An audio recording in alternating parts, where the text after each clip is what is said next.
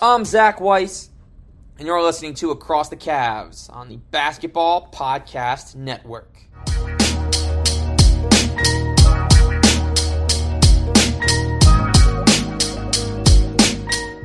afternoon, ladies and gentlemen, and welcome inside the latest edition of Across the Cavs. On Wednesday, January the 18th, the Cavs are set to take on the Grizzlies in a game that should be very exciting for Cleveland, although we did just get word that Donovan Mitchell will not be playing. But we're going to do a little rewind here. Let's go back to Monday. For many of us, that's just another Cavs game. It's time we set aside to watch our favorite team. It was MLK Day, so we had the afternoon matinee, the team doing couple of special in-game performances pre-game, and at the half changed up the starting lineup intros. A little less hype from Ahmad, but a fantastic performance indeed. And for me, Monday, 16th of January, the year 2023, marked a big milestone. And obviously, this is a podcast. As you all know, I share my thoughts about the Cavs, what I think is going on. I give you some fun history tidbits, etc., and share what I think the team needs to do to win games. And of course, Monday for me marked the first time I've ever actually been at a Cavs home game. This is something I've been wanting to do since I was 7 years old. As y'all know, I've been a fan since 2003. And you can ask the question, what diehard fan in their rightful mind hasn't seen their team play in their home arena if you've been a fan for over 2 decades?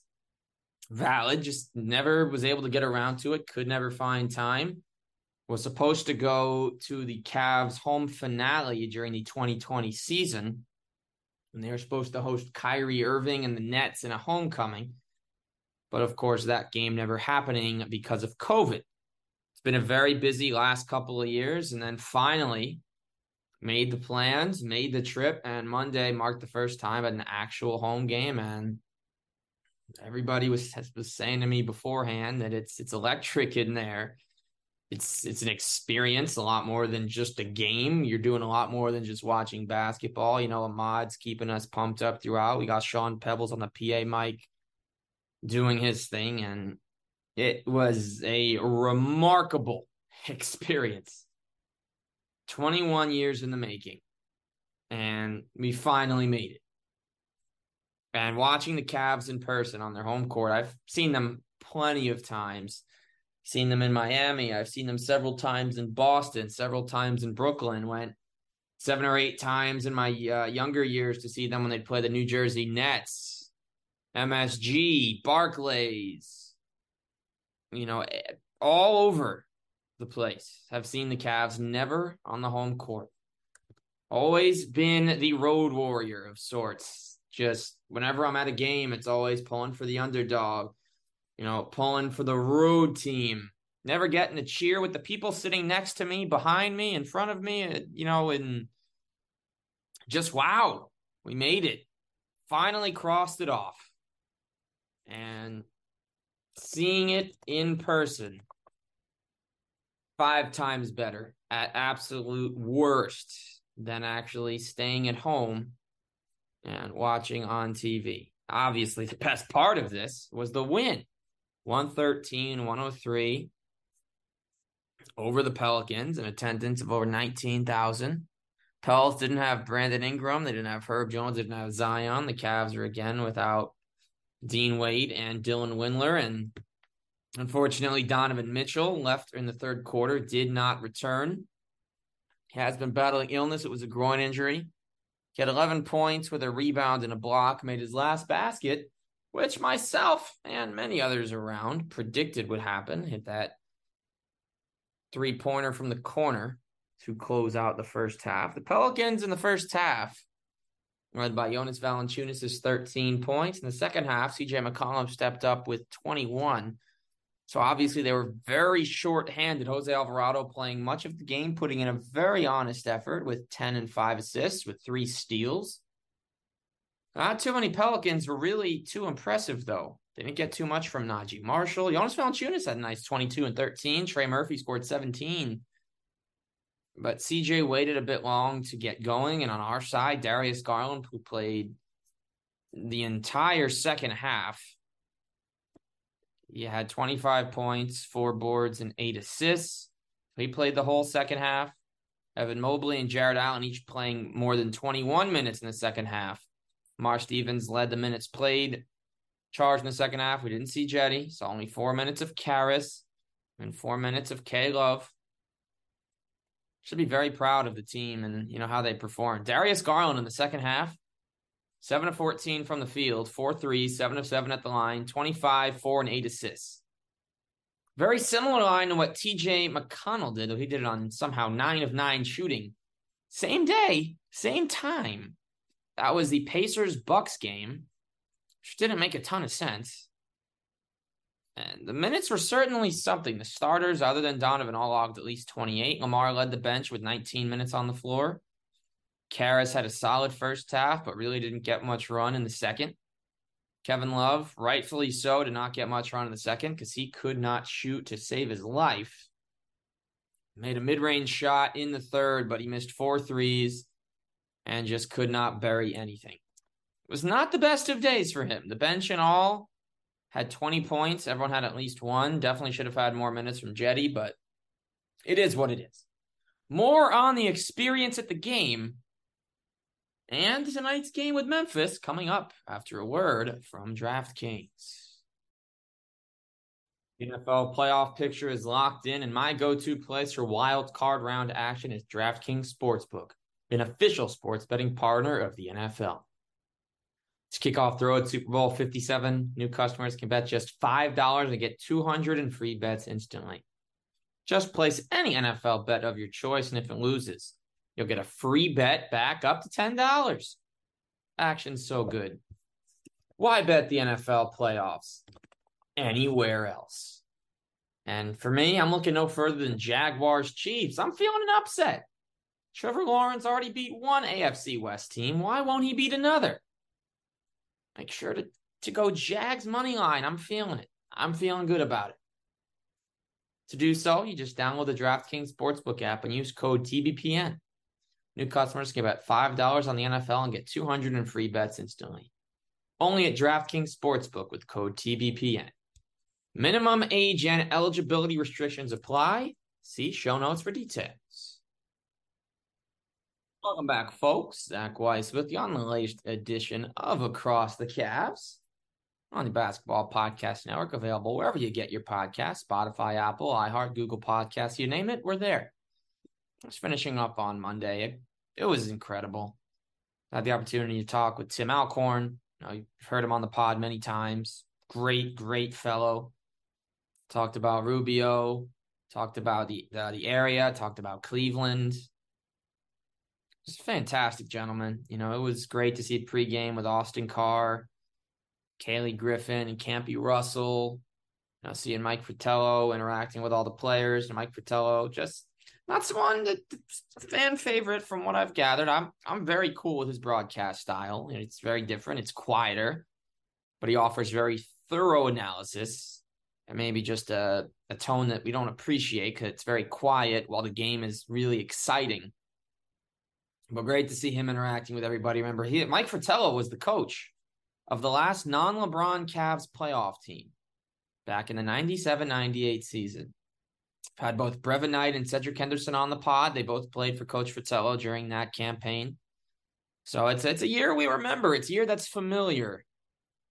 We're hoping to have that next great season since then. And there'd be nothing better than that. That's what we're looking for. It's what we need. It's what we want. And, we want to just move past that great season and be on to the next. So shout out to Rocket Mortgage Fieldhouse. It was great to finally be in Cleveland, see the city, spend time downtown, go to a number of the fantastic eating establishments, check out a Broadway show in Connor Palace, Playhouse Square. Shout out to Tabletop Board Game Cafe. Great to finally be in Cleveland. Will not be the last time for sure, but great to finally cross it off the bucket list and be able to say I've seen my favorite team at home. Debated recording immediately after the game, but I had to let it sink in, enjoy the rest of the trip. Just got back last night. So there you have it. We're on to tonight. Cavs are playing against the Memphis Grizzlies. They're 30-13. They've won 10 in a row. They just beat the Suns by 30. They were plus 14 on the boards in their last game. They scored 66 in the paint. And they're head-to-head with Denver for that top seed in the West. We're now 28-17. Donovan Mitchell will not be playing. DraftKings has the spread at Memphis minus 7.5. Cavs money line at plus 255, over under at 228. So the way to look at this is we just beat the Pels without Mitchell for the second half. We can keep up with the size of Memphis. Now, with Dom being out for an entire game, we're going to get more LeVert. Should definitely get more Osman. Rubio's showing he can handle more minutes. I don't see why we can't beat Memphis. The Cavs truly, in my opinion, can beat any team on any given night. We're 28-17. We've had some signature wins this year, especially given the stretch that's coming up after this game of Bucks Warriors back-to-back. I think it's crucial to win. So this is going to be the 52nd meeting in the all-time series. The Cavs lead it 31-20. So let's take a look at how the recent meetings have gone. The Grizzlies have won the last 3. They beat us January 11th last year by 10. 2 years ago, last year, October 20th, early season, we lost by 11 to the Grizzlies. Lost by 4 to them later in January. Now, the Cavs had great success in the earlier years of the series, but Memphis has been a very formidable team over the last decade and has found ways to beat the Cavs with more regularity. So the fact the Cavs come in with a 3-game skid in the series, average loss by about 8.3. I think Cavs plus 7.5 is a very safe pick.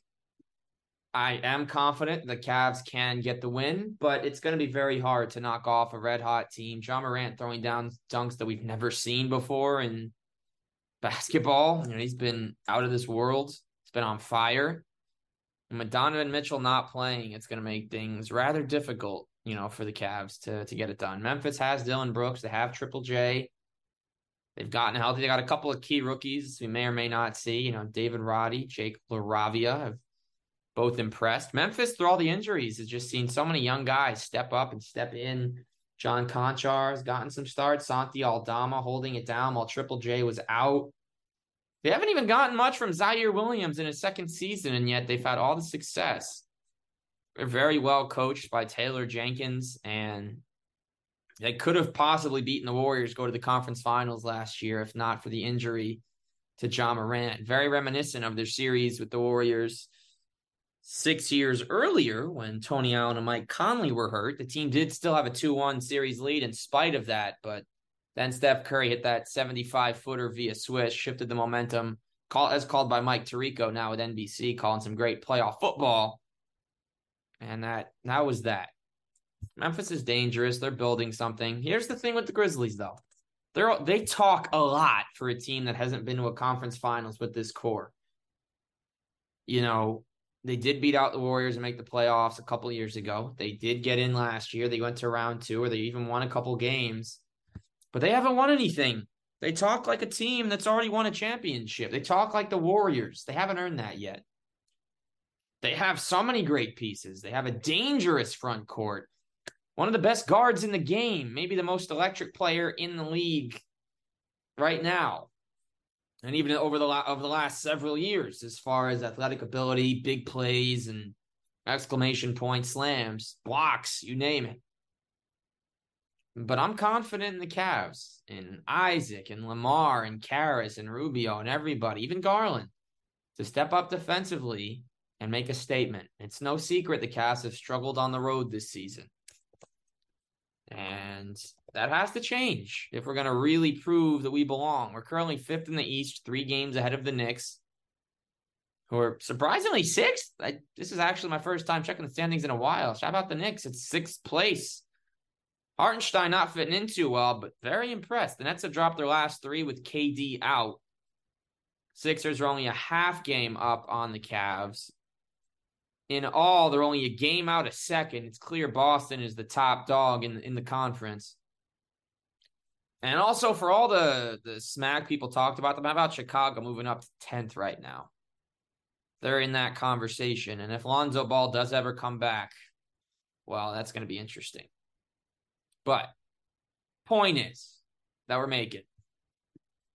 Cavs are 9-13 on the road. They have been better of late. They've won 6 of 10 overall.